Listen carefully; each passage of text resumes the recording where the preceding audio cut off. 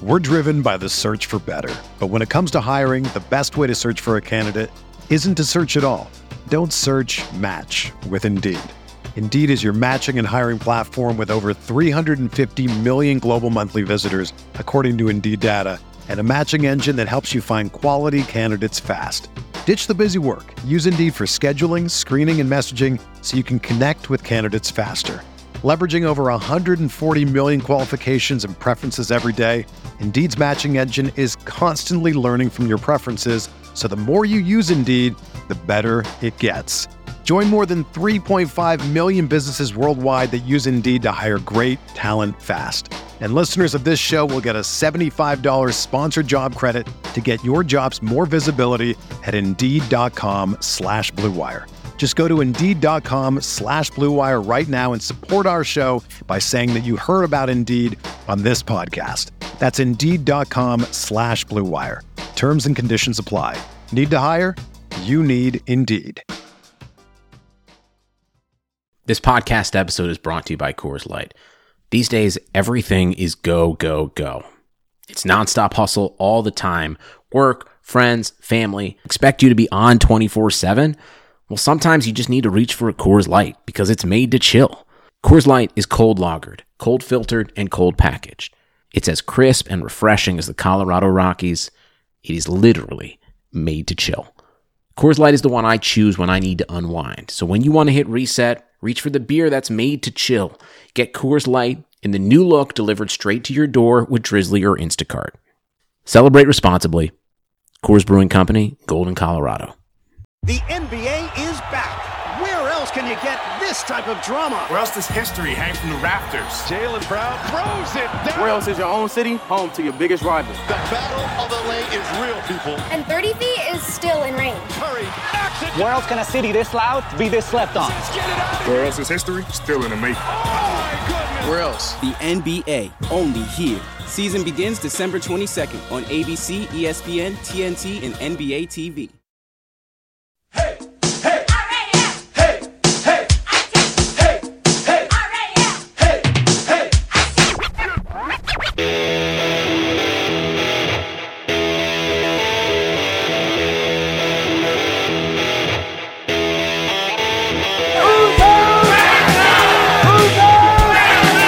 There's only one thing you can say. So the LA Rams will be the number 2 seed. They finished 13-3, a 13-win season for the third time in franchise history.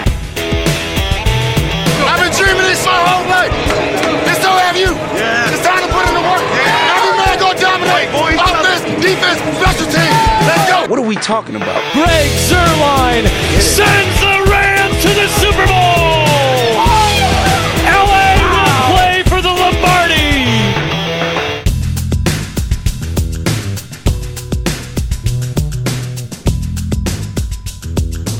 Welcome to Rams Talk Radio. This is Derek Ciapala in our midweek podcast with all kinds of stuff to share with you this week.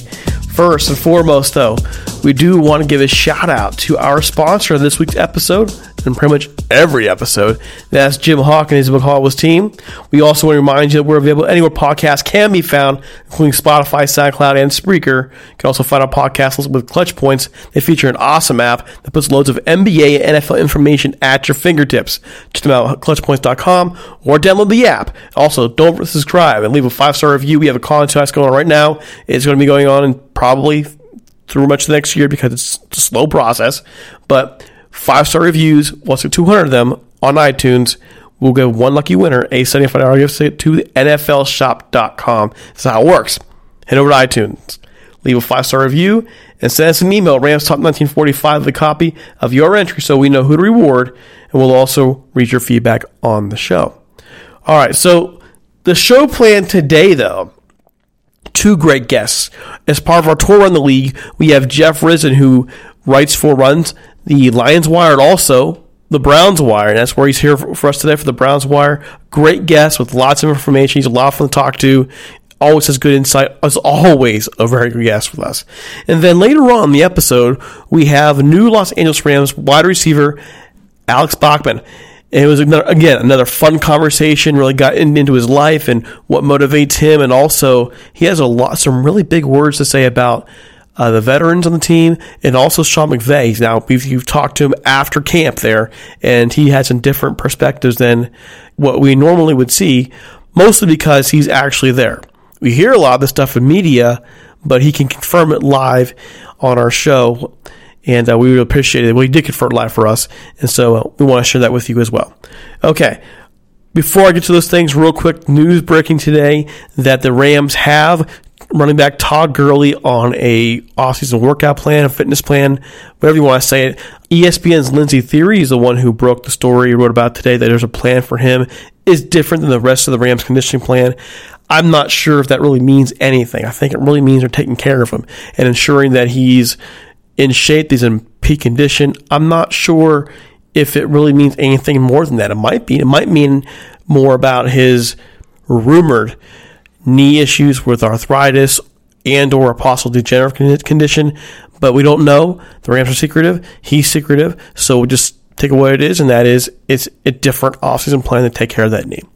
All right, so before we go any further, we also remind you that we're looking for sponsors, and what that means is, hey, advertise with us. If you've got a small business or a large business or whatever kind of business and you want to reach our listeners, go ahead.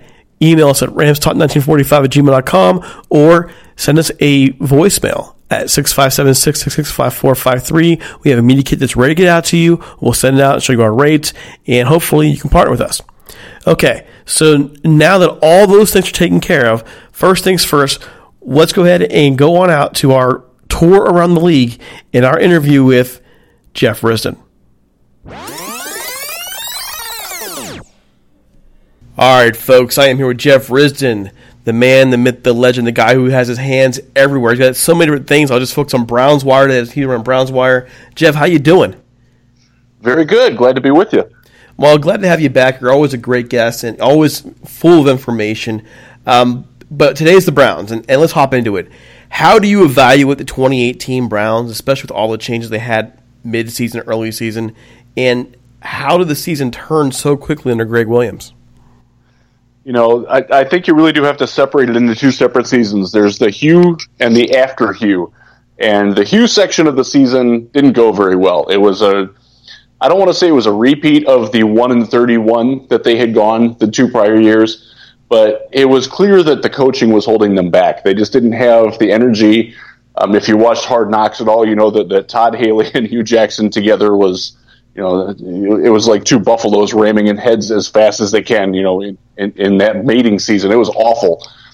Once that got taken care of, I thought Greg Williams was a fantastic interim coach. I'm glad he's not the head coach, but he was the right guy for the job to be the interim coach. And the best thing that happened out of it was two really good things. First off was Freddie Kitchens emerged as an offensive coordinator, as a creative mind, a likable guy, a guy that the players loved, that they trusted, that they respected, and he played to their strengths very well. And Baker Mayfield emerged after the first 3 weeks under Tyrod Taylor. He took over, and Baker didn't look back. He was phenomenal as a rookie, 27 touchdown passes, accurate, poised. But the biggest thing that he showed was that he is a leader. He is not shy about handling the burden of being the last name on that god-awful jersey that everybody's seen with all the names of the quarterbacks since 1999 on it. He wants that. He loves it. He thrives on it. And he is a rallying point. And from that, those are the positives to come out of that season. And they're definitely trying to capitalize on it because they've been very busy this year. So just on a side note here, this wasn't planned, but I'm going to ask anyways. Mr. I can't bring myself to say his name. I can't do it. He should never be a head coach again. I think no, never. No, God, no. It was crazy. It was crazy to me that the Bengals hired him so quickly again. But you know what? They're gone too. God bless Marvin Lewis. He's a good dude. I hope he does well at Arizona State. But oh man, it was. You know, I'll give you a good anecdote of their awful.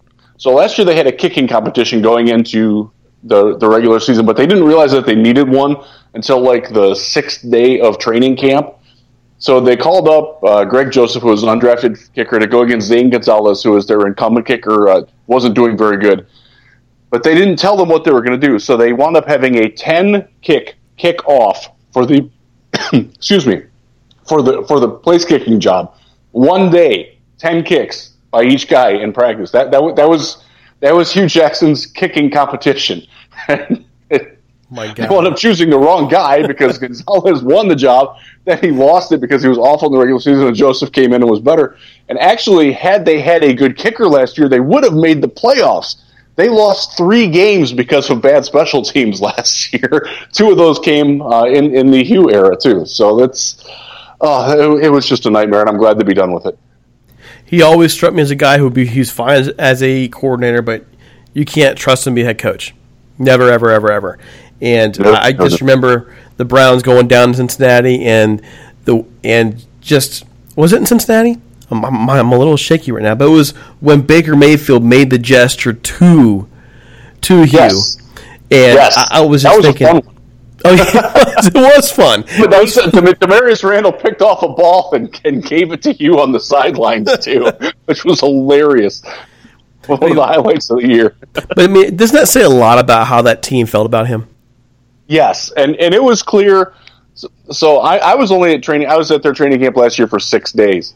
I live like 5 hours away, and it was evident very clearly in my second day, by the end of my second day there, that the team had absolutely no respect for Hugh Jackson. None. It was obvious. And it came across on Hard Knocks too, but it was really obvious in person. It was obvious that Greg Williams and Todd Haley especially had absolutely no use for Hugh Jackson. You could tell that they were lobbying to be the interim coach once he got fired quickly into the season. It was a terrible way to run the franchise, and things seem to be on much better footing now. John Dorsey as a GM has made a lot of very good decisions, and I think hiring Freddie Kitchens is one of them. And I hope that really pays off because he can't be any worse than he was. But how much better he is will tell a lot about how well this Browns team does this year. Just one last question on Hugh Jackson. Why? I mean, when John Dorsey took over, I thought one of the first things he should do is fire Hugh. And they didn't. Why would he keep Hugh in charge knowing this guy's resume? 1-31 should be enough to get you fired, period. Oh, yeah. There's some conspiracy theories on that maybe Dorsey he didn't want to shake the apple cart that much. He wanted to have a scapegoat. There was a thought that he might click with Tyrod at the beginning of the year, and that if Baker wasn't ready, that they could ride that train a little bit and then make a clean break to somebody who was a little bit more Baker friendly later on. But I don't get why he did it either, honestly. But it is what it is, and they're in a good spot now. I like getting Freddie Kitchens. I like bringing in Steve Wilkes to run the defense. I think he had I don't want to say it was all not his fault in Arizona, but he was not a guy who should have been a head coach last year, but he also got a raw deal with all the injuries that they had, all the personnel issues that they had in Arizona. He got run out a little too quickly, and I like the redemption angle with him, and I also like the fact that he's creative and can use the personnel that's on hand now. Now, you just mentioned that you believe the Browns made the right hire in Freddie Kitchens. Why is he the right hire? And do you trust him to and his staff to keep developing Baker Mayfield? Yeah, I think he's the right. I think he has the right mindset for the job. He's one of those guys. He comes across as folksy and down home. He's got the beer gut, which he's proud of. He's from Alabama. He pulls out the little Southern colloquialisms that nobody in Northeast Ohio understands, but they're great and it's well received. But he has a way of getting with the players. The players trust him. You can see it in how they practice. You can see how they interact with one another. He commands their respect. He has their attention. His mind. He's a wonderful football mind. Sean McVay. Guys like that get a lot of credit. Freddie's right there in terms of creativity and playfulness and a willingness to challenge the norm, and I think that's playing very well. As for Baker's development, he's going to be good with it. I tell you what, they signed Drew Stanton as a backup quarterback who he knows he's never going to play, but he has been fantastic for Baker, and Baker will be the first to tell you that that Stanton has been great for his development. Tyrod Taylor deserves some credit too. They both taught him how to be a professional. He's not afraid to be coached. He's not shy about listening and asking questions. And so I think they have a good system in place there. Bringing Todd Monken in to run the offense is interesting. They both do have air raid backgrounds. Monken's you have to go back a ways, but it's there. The roots of it are there. And Baker is at his best throwing the ball down the field. Now they've got him some better weapons. We're hoping that the offensive line is still up to snuff. For years and years, that was the strength of the team. Now it's probably the weakest point of the offense, which is very weird to say. But because just the skill positions in Cleveland were so bad for so long, and now they've got all kinds of impressive young talent led by Baker Mayfield. I think it's a very exciting young core. Baker wants to be in charge of it. I think that's a big thing. His mentality and how he will play with Kitchens, and they're very different types of personalities, but I think they mesh well together. We hope they mesh well together because they do hold the key to everything right now. So what made it possible for Mayfield to be so successful so quickly in Cleveland? Some of it is his own doing. He is really, really accurate. He is fantastic at getting the ball when and where it needs to be. He can get it there from a pocket. He can get it there from moving around. I think once Kitchens came in, he took more advantage of Baker's ability to throw on the run, to see the field from outside the pocket. They got a career hiccup from Rashad Perriman, which paid off very nicely. Jarvis Landry caught just about everything thrown to him except one key touchdown that he dropped, but we won't hold that against him. They had a run game. Nick Chubb was fantastic as a rookie. He broke 1,000 yards, lost 5 yards on his last carry of the year, so he wound up with 998. He was really, really good. Once he played more, that certainly got. He split carries early in the season. They had Carlos Hyde for a while. They traded him away, made Chubb the feature back. That really opened up the offense. And again, they got good contributions from a lot of places. Rashard Higgins, when he was healthy, was very good. Antonio Callaway, he's very limited in what he does, but what he does, he stretches the field on the outside really well, and Baker seems to trust him. So there's some connections there, and David Njoku over the middle. They have a lot of young receiving talent, and Baker isn't afraid to ride the hot hand. He's also not afraid to spray it around. If Jarvis Landry's having a bad day, he'll go to Callaway 8 times. He'll throw to Njoku 10 times. So there'll be other games where Njoku is covered by a linebacker, and okay, we'll mix it around otherwise. I think that willingness is really important with Baker. It's not something that you see a lot with young quarterbacks. I watched some Sam Darnold last year. I watched a little bit of Josh Rosen last year. I didn't see that in them. I think Baker's kind of egalitarian attitude towards things. Some of it comes from the college offense, that you throw to who's open. And I think that's carried over, and I think it's something that Kitchens is willing to work with too, and I think that's a very important piece in this development. So the Browns were both active in the trade market and in free agency. The OBJ trade especially it raised everybody's eyebrows. I mean, I think if I had 4 or 5, they all would have been raised. Can the Browns keep him happy long term? And what do you make of the trade overall? That's a very good question. I think in the short term, the hope is that he and Jarvis Landry are best friends. They've been best friends since going back to the football camps where they decided to go to LSU together. They are very much a yin and yang combination. Thus far, it seems to be working. And OBJ had worked out with Landry and with Mayfield last year before the season while he was with the Giants, which didn't exactly sit too well with the Giants. Getting him out of New York and into Cleveland, I don't want to say that the Cleveland media they're not New York. Nothing's New York. Cleveland media, though, loves their hero, but they also love the anti-hero. And I think he is quickly becoming that to Baker. They're going to have to deal with his antics. And he's going to do something that pisses people off sooner or later. Might have already done that with some people. As long as he's happy for a year, I think they really see this year as a big window of opportunity. Baltimore is iffy. Pittsburgh, they lost a lot. You got Ben Roethlisberger appearing to be on his last leg in Cincinnati. Well, they're the Bengals. The window's wide open. I think they went all in on doing it this year. It's kind of similar to what the Rams did in signing guys like Ndamukong Suh. last year. You know, a guy who had a reputation for not being the easiest guy to play with, not being the easiest guy to coach, but it worked really well. I mean, they got to the Super Bowl and darn near won the thing. If the Browns could even get to the playoffs this year and win a game, God forbid, I think all the OBJ drama is worth it. Now, getting the trade, I was very excited. It was one of those things where it had been rumored for a long time, and some of us behind the scenes had heard a lot of whispers of it. We wound up getting all the details right, except we didn't have Jabril Peppers in it. And he's going to be he's a loss. He's quietly a better player than what a lot of people thought he would be, and was emerging very nicely. They're going to miss him. They're going to miss Kevin Zeitler at right guard. But they definitely got better. Olivier Vernon replacing Emmanuel Ogbah. They're very different types of defensive ends. Vernon fits what the Browns needed so much. They needed another guy to have some sizzle across from Myles Garrett. It's crazy that we've been talking for 10 minutes. I haven't brought up Myles Garrett yet. Mm-hmm. I think he's an MVP candidate. I think he's going to be a dominant force. He should be a favorite to be one of the defensive players of the year. And everything is built around him now, and I think that's going to be great.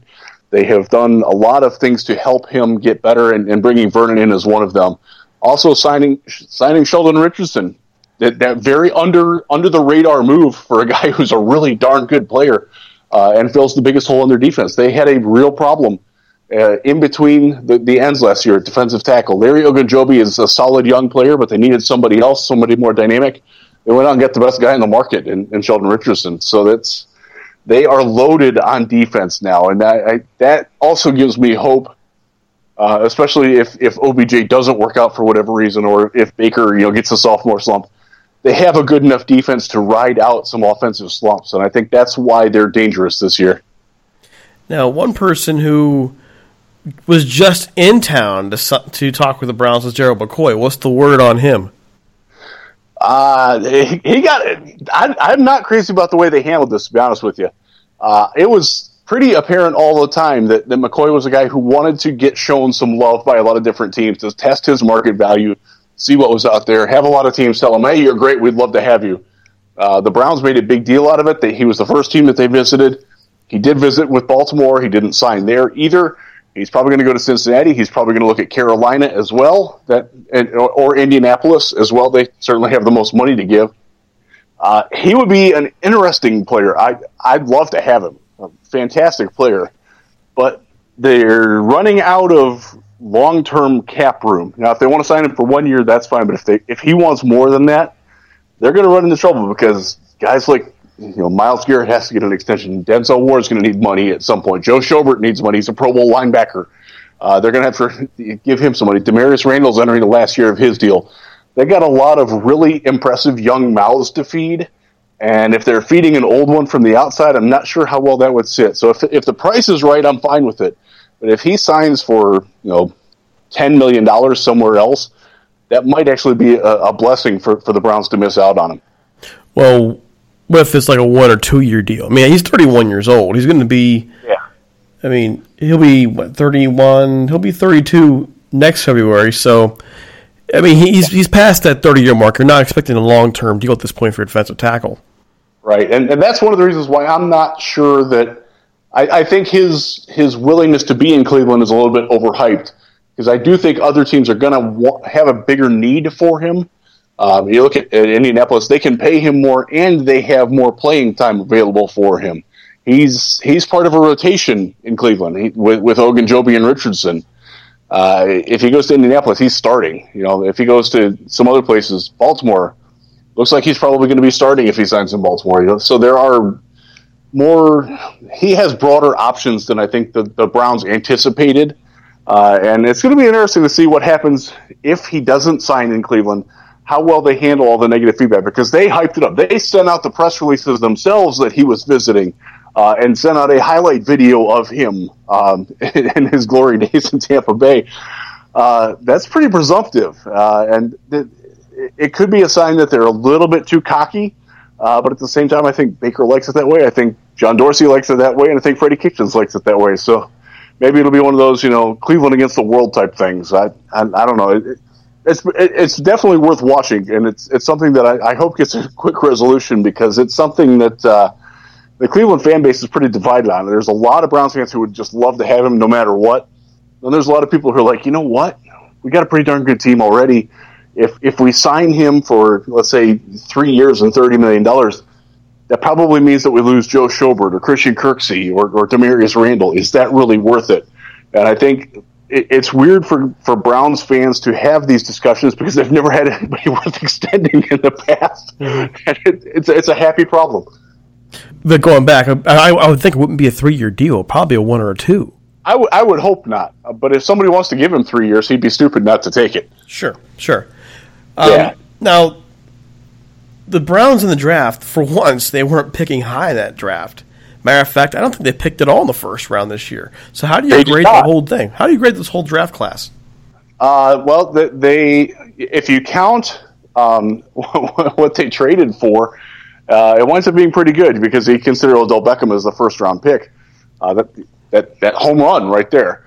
So the guys that they did pick, and there's only really 2 of them who are going to factor much on the team in 2019, and that's Greedy Williams, who was their first pick. He went number 46 overall, or 43 overall at cornerback from LSU. He's going to be given every chance to start opposite Denzel Ward, last year's number 4 pick, who was great. He won Rookie of the Week 2 times in his first 5 weeks before he tackled his way into concussion problems, which is a problem.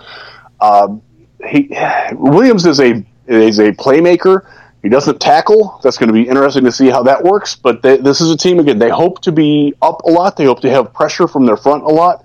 So he'll be able to make the kind of plays. And I get their rationale behind it.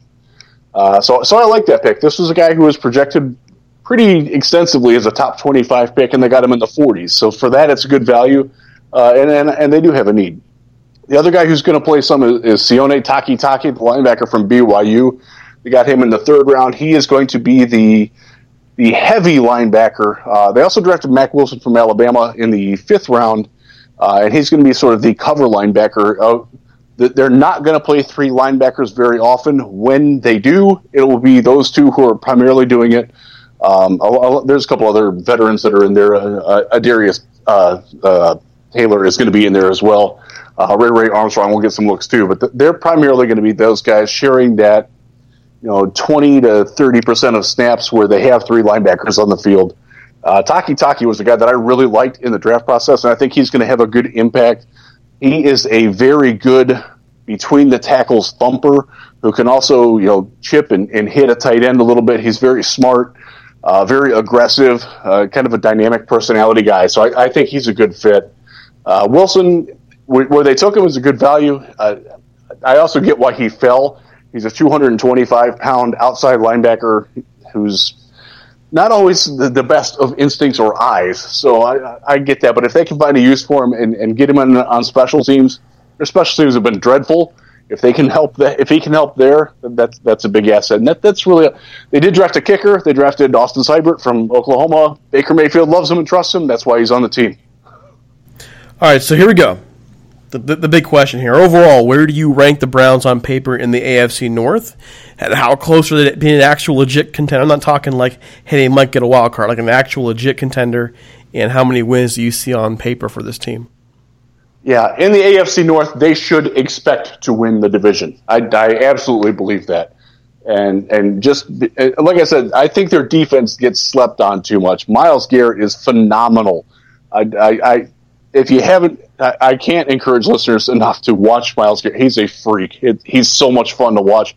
And by the way, Greg Williams only let him use 2 moves last year, and he still got 12.5 sacks. I think he's phenomenal. I think he's a legit MVP candidate. There's nobody in the division that really scares me other than if Baltimore figures out how to use Lamar Jackson, and they have some chance at doing that. But, I do think they're better than Pittsburgh. I do like some of Pittsburgh's young talent, but I think they're 3rd. And I think Cincinnati's a distant 4th with potential to surprise if they can stay healthy and get some contributions from their rookies. So I expect them to win the AFC North. I expect them to win 10, maybe 11, maybe if they're healthy, 12 games. That would be that's a lot. But keep in mind, They were 7-8-1 last year. They had one victory. They beat the Raiders. The referees said they didn't and absolutely stole that win from them. They also missed 2 other kicks that would have gotten them to 10 wins last year.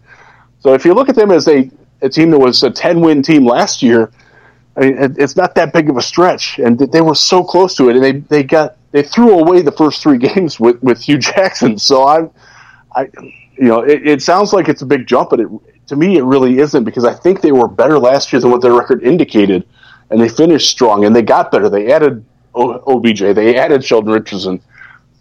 So I'm very bullish on what they can do there. I would like to see them win a playoff game. I think that it's there, but again, I think the AFC is top-heavy. New England is obviously New England.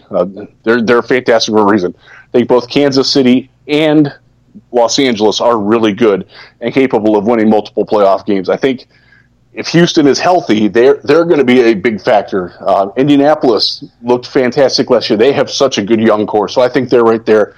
I think the Browns are right there with Houston and maybe the Chargers in trailing those other teams, but they're right there in the mix and can beat anybody on any given Sunday. So it wouldn't surprise me at all if they're playing at least one playoff game, probably 2, and you never know, if they get a little lucky, they could do more. They have the ability to beat anybody any week, but they have to prove it yet, and they're still very young. Most of the team is still under 25, 26 years old, so the best days probably aren't here yet. But if they could win a playoff game for the first time since, I think it's 1991.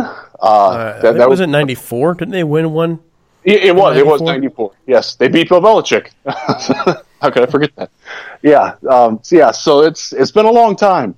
25 years of lot of suffering for people, and I'm from Cleveland. It's my hometown. I'm not necessarily a Browns fan, but God, I'd love to see it for my family and all the people back home that absolutely love the Browns.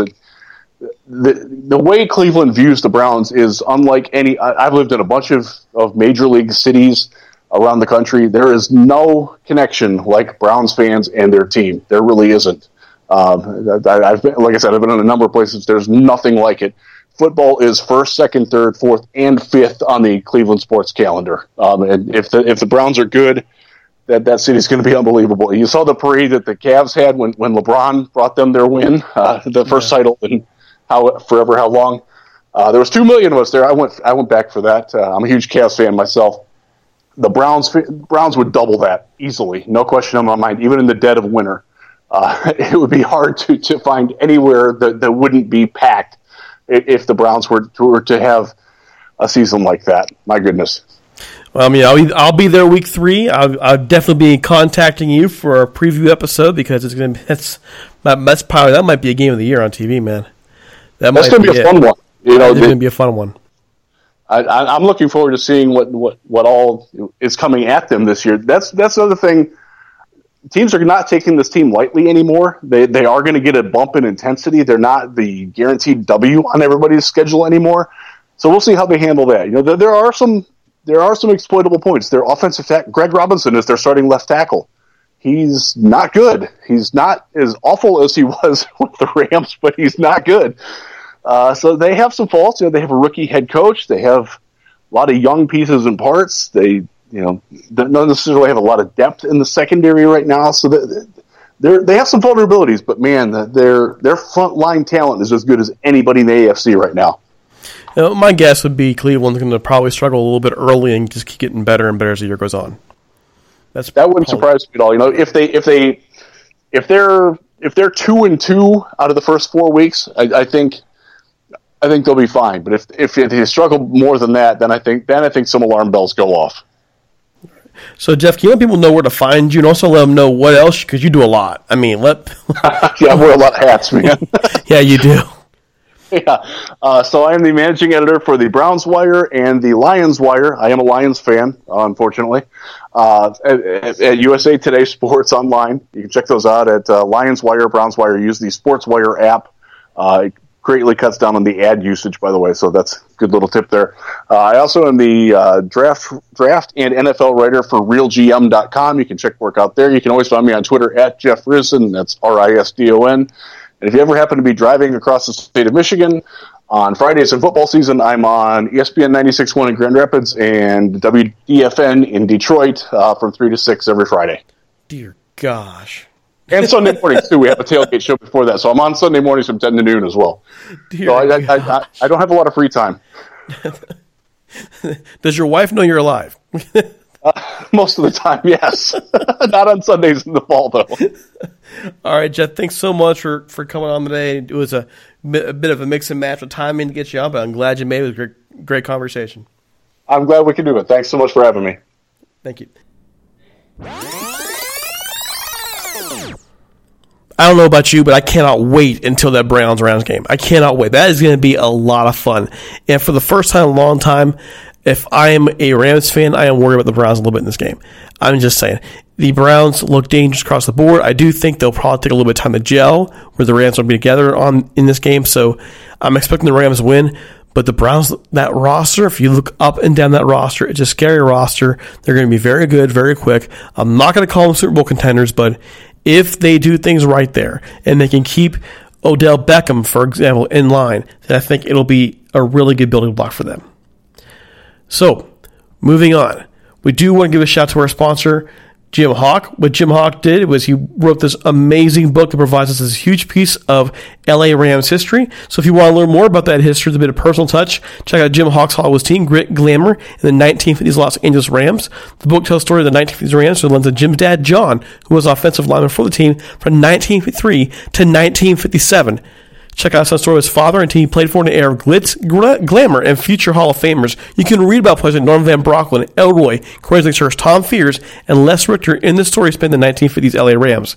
Find Hawk's book online at HollisTeam.com and on Twitter at HollisTeam. Folks, I've read this book cover to cover. It's well worth the read, and most importantly, all proceeds go to Homeboy Industries, which is a charity organization in the LA area that works to get people out of the gang life and make them into productive members of society.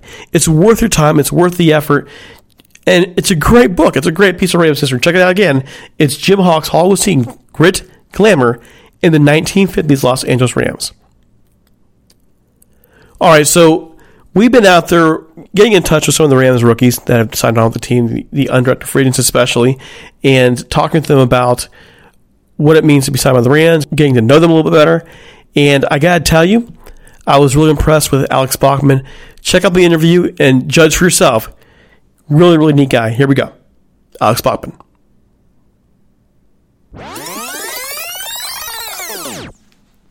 I'm here with Alex Bachman here from Wake Forest, now a Los Angeles Rams wide receiver. Hey, Alex, how you doing? I'm good, Derek. How are you?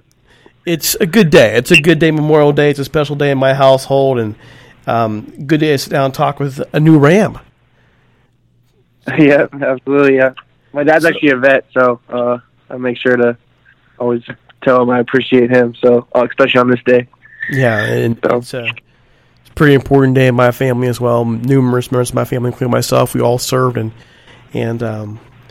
we're fortunate. Thank you for your service. Appreciate that. You're very welcome. And it's but the at least for today's day, it was a day we look back on those who passed, and I'm fortunate. I can say fortunate, unlike others that no one's passed in my family, but I know that many people have, and even looking back to Vietnam and so on and so forth, all the losses we had, even recently with Iraq and Afghanistan, it's still a very special day. So thank you. Yeah. So thank you for acknowledging that. So you've now been through your first camp with the Rams. How do you describe that experience? It's crazy. You got so many different things. You're still trying to wake up to the reality that you're in the NFL. You're going to work every day with guys that you've been watching play ball on the TV screen, or have on your fantasy team for the last couple of years. Now you're on the same team as them. So it's pretty cool to watch, and then also start to become a pro and learn from those older guys and how they go about their business. But I mean, McVay's system is as you'd expect, super complicated. When I first got a hold of the playbook, I was like, all right, I knew it was going to be difficult, but it's next level for sure. And that's a reason why they've had so much success, and it's the reason why I'm really excited to play for them. You mentioned getting to know some of these professionals, some people who, you have fantasy football. They're on your fantasy football team. What has been your best experience thus far with those players? Who's made the biggest impact on you? I wouldn't say it's one guy individually. It's a culture that McVay's built. It's a great locker room. It's just like, it's pretty cool when, I can, right after practice or something when we break, I can ask, Brandon Cooks or Robert Woods a question about something, or I'll come off after a play and I got Josh Reynolds giving me tips and whatnot. So that's pretty cool.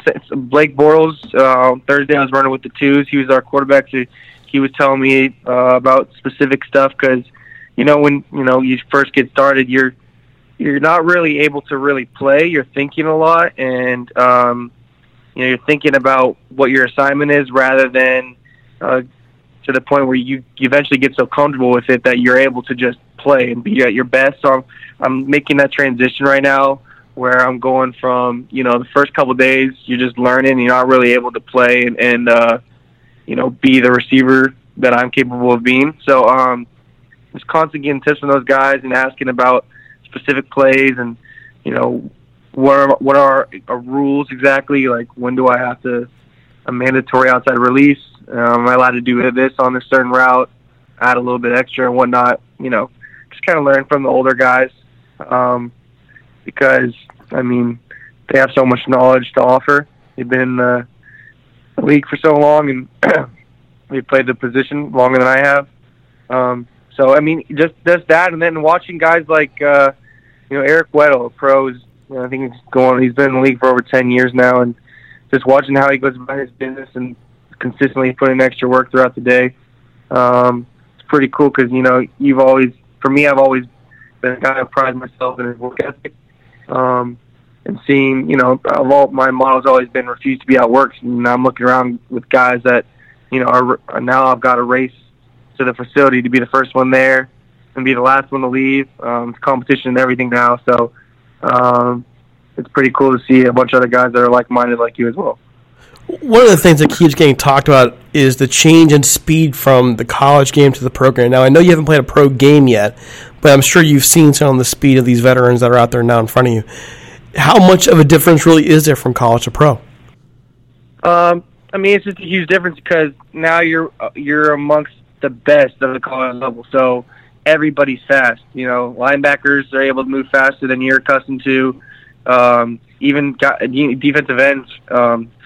Defensive tackles. We got the way Aaron Donald moves is just ridiculous. I was watching some of the drills he's doing and how quick his feet moves. I'm like, a guy at his size is not supposed to be able to move like that.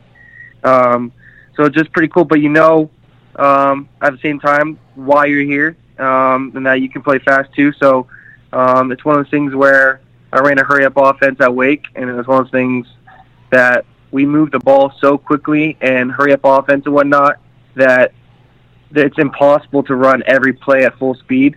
Now that I'm in a pro-style offense where you can huddle up, you have no choice but to run every play at full speed if you want to get open, if you want to create separation and make plays. So in that aspect, I know whoever I'm going up against is, they're in the NFL for a specific reason, and so I'm going to have to give my best every play I go out. So was there any player on this team that you stood in front of and you saw stars? Like, you're, oh my gosh, I cannot believe I'm sitting in front of this person. I'm shaking his hand. Oh my gosh. You fanboyed out. Was there one that you did that for? No, not really. I've never been that type of guy. I grew up in an environment where there's, I'm near Los Angeles. I had, Hollywood kids go to my high school. So it's something I've always grown up around and learned that, they're just people, just like me. But they're just fortunate to be in the position that they're in. So,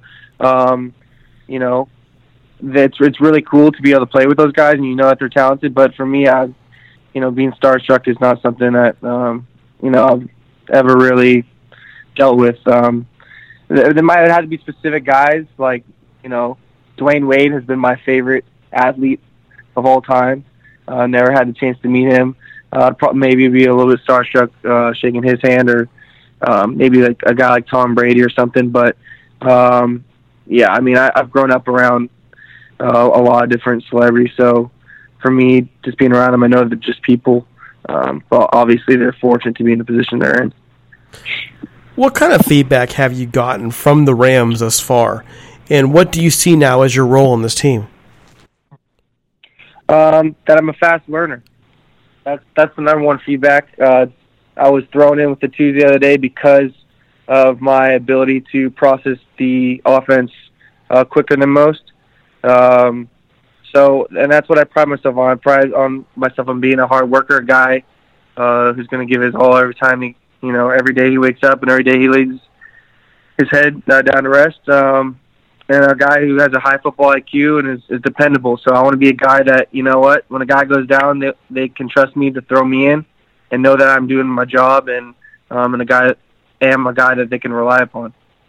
Just backing up a little bit to the pre-NFL days, what actually convinced you to pursue a career in the NFL? Because you just mentioned you're a quick learner, you're a hard worker. There are probably a lot of different directions you could go in. What caused you? What convinced you that, you know what, I want to be in the NFL. I want to play in this league?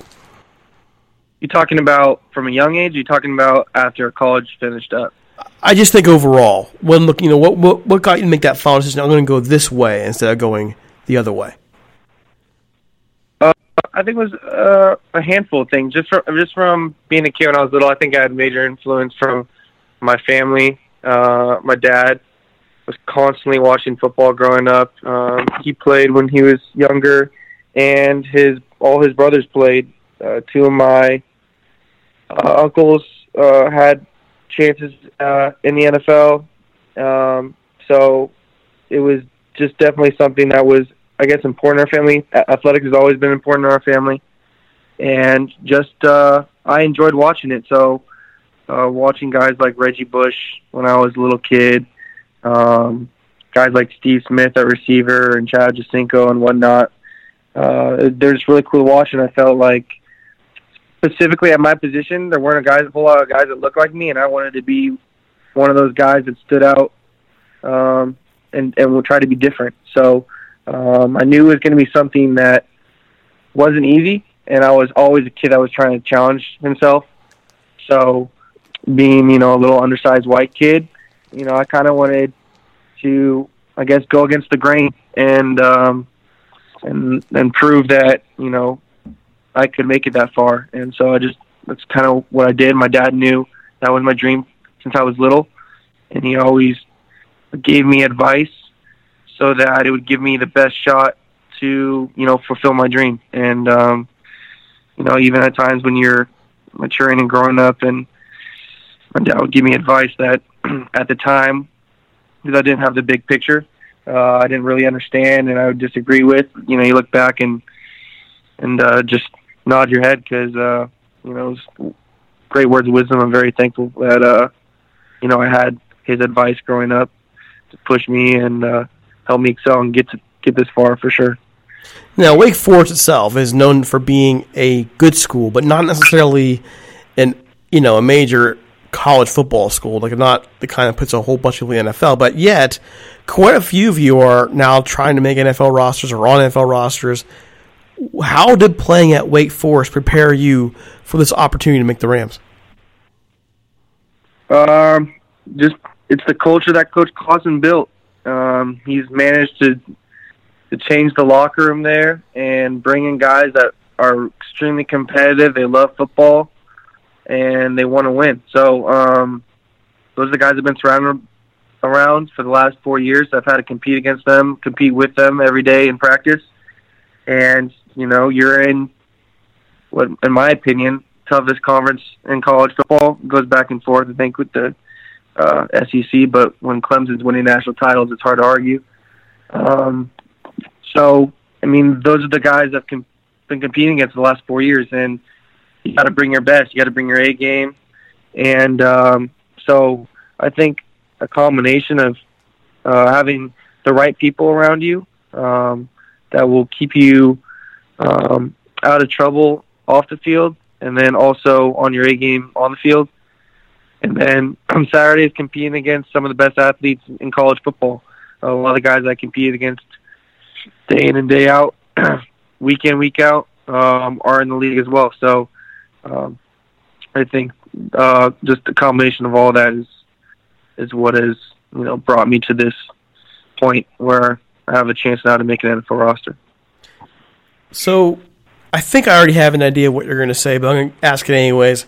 What is one thing that you want Rams fans to know about you as you're working hard to make this team? One thing specifically? Yeah, go for it. There's one thing you could tell them. Think about it. I'm a kid. I'm a California kid.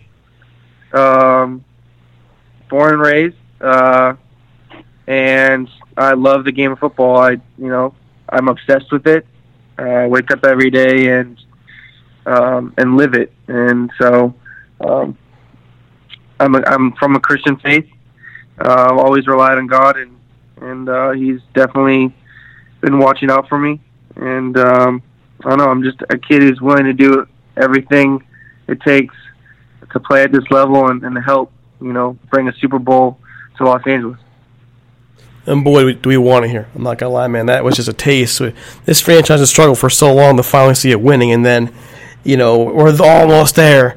We can't wait to see it actually happen here. Okay, so this is the last part of our interview. I always do this just to help people get to know our rookies a little better, or prospective rookies better. We call it my Final Five. You ready? Okay. All right, so what's your favorite movie and why? Gladiator. Why? Just everything about it. Just how he loses family, he has to fight back from pretty much nothing, come up from nothing,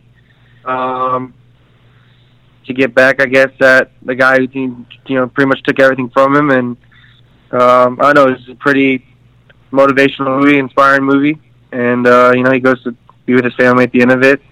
Just the entire plot was, I thoroughly enjoyed it. It was one of the first, I think it's rated R. One of the first rated R movies I ever saw. So as a kid, you get to finally see a rated R film. It's like, oh, it's a big deal or whatever. So, but it's just always been one of those movies that, if I see it available on, whichever Netflix, Hulu, it's definitely something that at any point I'm willing to watch.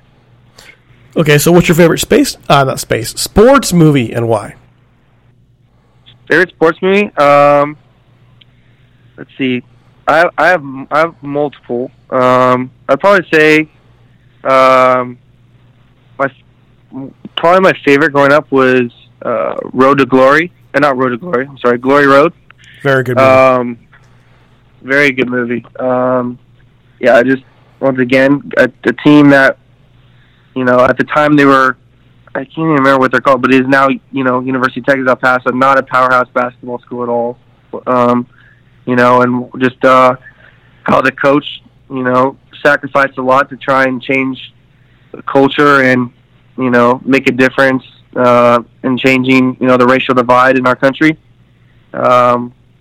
which is huge. And that was one reason why I love that movie. It's an underdog movie as well. And to see how all those boys, what they had to fight through and overcome to, be victorious was pretty inspiring. But I'm also a guy, I like Space Jam with Michael Jordan. I'm excited to see them remake that. I think they're supposed to remake it. But yeah, I like tons of sports movies. Radio is one of my favorite sports movies. But yeah, I like movies a lot. It's one of my favorite things to do is in my free time is go to the movies. I went to the movies. I don't think this is embarrassing at all. I went to the movies by myself several times in college. If I had a free night and there was a good movie out, I'd just drive to the movies, enjoy popcorn. I don't know if you've heard of it, but there's a thing called Movie Pass, or there was. I've heard of it. Called Movie Pass. I think it went out of business because they definitely lost money on me. It's like $10 a month to go see pretty much unlimited movies. So that's what I would use, and I would go see a movie about once a week. So I'm a big movie guy in general. I don't think it's weird at all. When I was in the Navy, I used to do that. I can't tell you how many times I went to see. Jesus, this is going to sound really bad. To see Episode 1, Star Wars Episode 1 in the theaters by myself. I was my second year in the Navy. Okay, and I'm going to see that. and I did it twice actually. So I get it. I get it. Went and saw Grease when they re-released it by myself. It's Starship Troopers by myself. So when you're single, the advantage of that is, hey, you don't owe anybody any conversation. You're not trying to impress anybody on a date. You're just there to watch the movie. People can leave you alone. I get it. Yeah. So what's your favorite food? My favorite food? Oh, sushi. Oh, there we go. What's your favorite kind? My favorite what? Your favorite type of sushi? Oh, I mean, I can go multiple directions. Big crab roll guy, I can go shrimp tempura, albacore, any salmon roll too. I like all of it. It's why, I always start out with the edamame and then dive into the rest of it. All right. Okay, I'm guessing since you already mentioned it, it's movies, but give it a shot. What's your favorite hobby?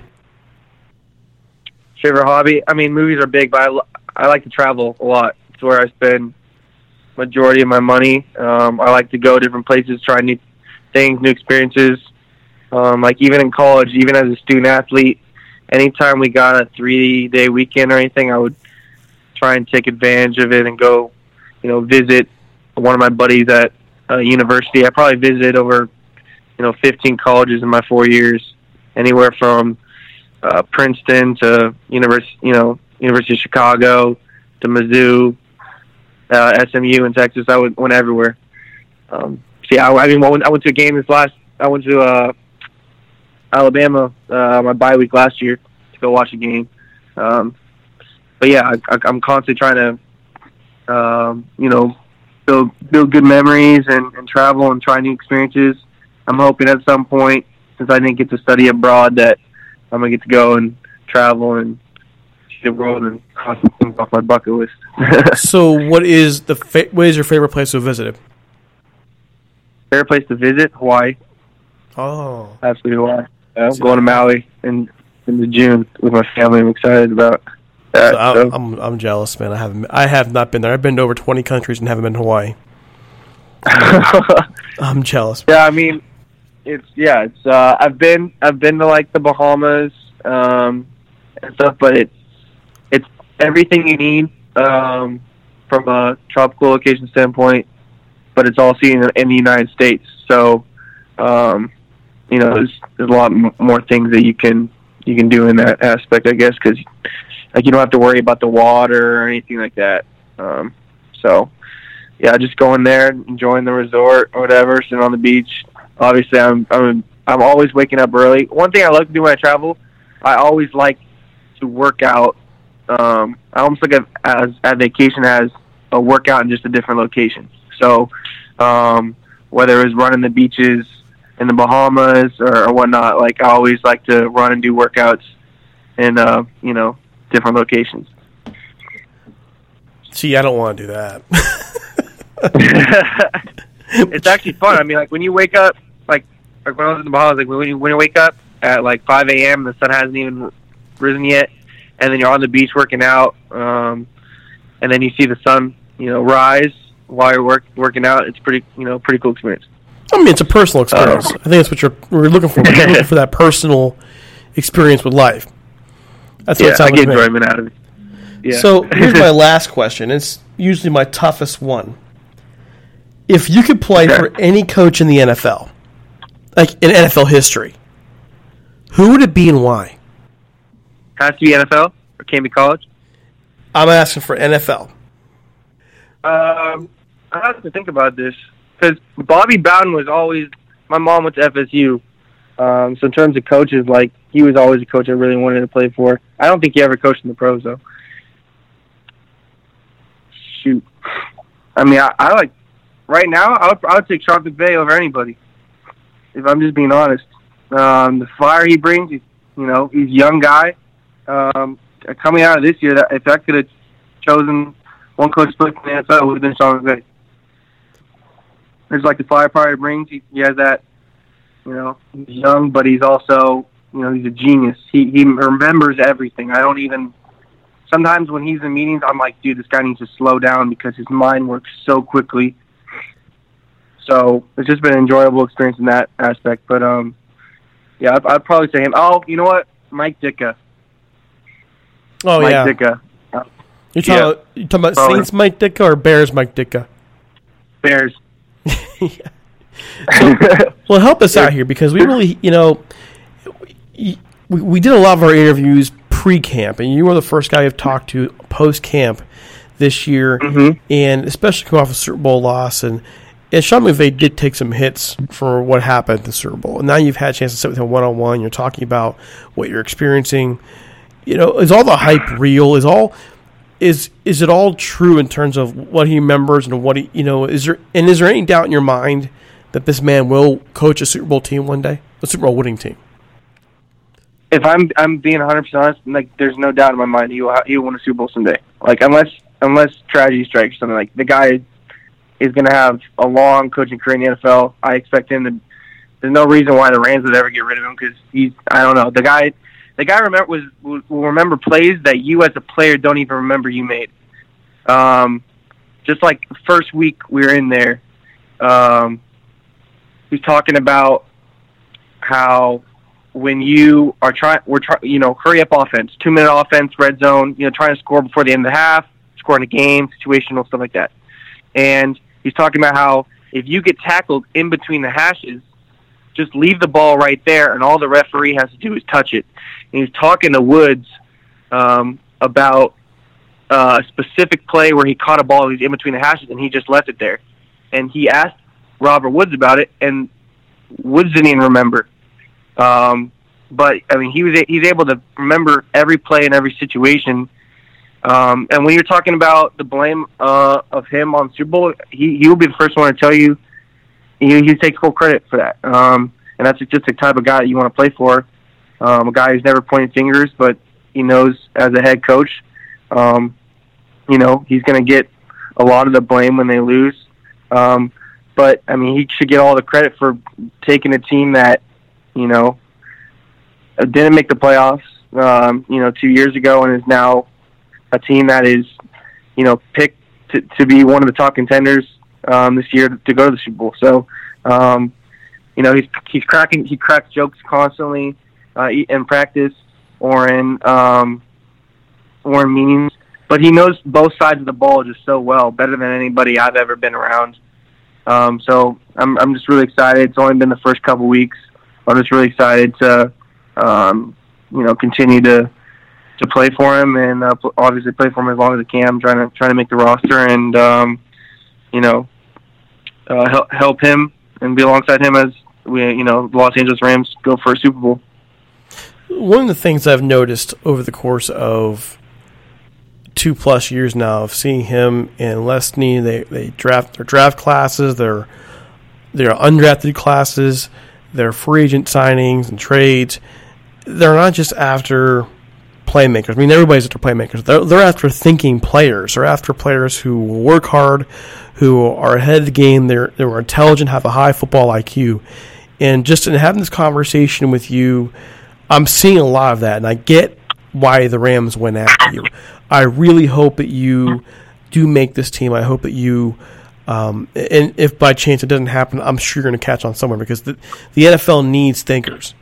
I'm not saying it doesn't have thinkers. I'm saying it needs more of them, more folks who are sold on every aspect of the game. We're a podcast that does a lot of X and O's. We do a lot of. We're not just some kind of fanboy podcast, even though some of my questions might have been. We love the thinking aspect of the game, and I can see that in the conversation you're having. So best wishes to you, Alex, and on this journey you're on. And I hope to see you wearing horns. Those horns are special, man. They're special. There's the first team in the league to have that kind of logo on a helmet. There's so many different things this franchise has done that are groundbreaking, and I hope that you get to be a part of that, not just for a training camp, but longer term. Thanks, Eric. I appreciate it. Really enjoyed this conversation, too. Thanks for having me on. Well, thanks for coming on. And can you let folks know where they can find you on social media and basically just to learn more about you or just to give you a hard time? Yeah, on Instagram, I'm just Alex_Bachman, Bachman. And then on Twitter, I'm actually a little bit different. My first name is actually David. So it's David A. Bachman, at David A. Bachman. So that's how you can find me on Twitter and Instagram. All right. So thanks so much for taking the time. I hope we'll be talking again. I really do. Hopefully at the end of the season when you are, on the full 53-man roster and making plays out there. Absolutely. Thanks, Derek. I really appreciate it. Well, thank you. So what really impressed me about Alex is that he, just like I said at the end of the interview there, he is the kind of guy the Rams are looking for. Smart, intelligent, learns very quickly, has his head in the game, and with great effort, this could carry him to a roster spot. Do not be surprised if he makes his team. If worse comes to worse, he's on the practice squad. And if he's really smart, he'll stick around. Like he said, Sean McVay, there's nobody else to rather play for. Well, let's see how that goes. I really look forward to seeing him and what he can do in this uniform come training camp. All right, folks, that's all I got for you in this packed episode of Goodies. Don't forget to follow us on Twitter at Talk Rams and on Facebook at facebook.com/Rams Talk. You can find me, Derek C. Paula, at DC Paula. You can find us on iTunes, Stitcher, SoundCloud, iHeartRadio, pretty much everywhere. Anywhere podcasts can be found. And don't forget, we're also on IUBeatRadio.com on Wednesdays and Sundays at 10 a.m. Pacific time. So for the entire Rams Talk team, this is Derek C. Paula saying, have a great one, take it easy, and we'll see you this weekend.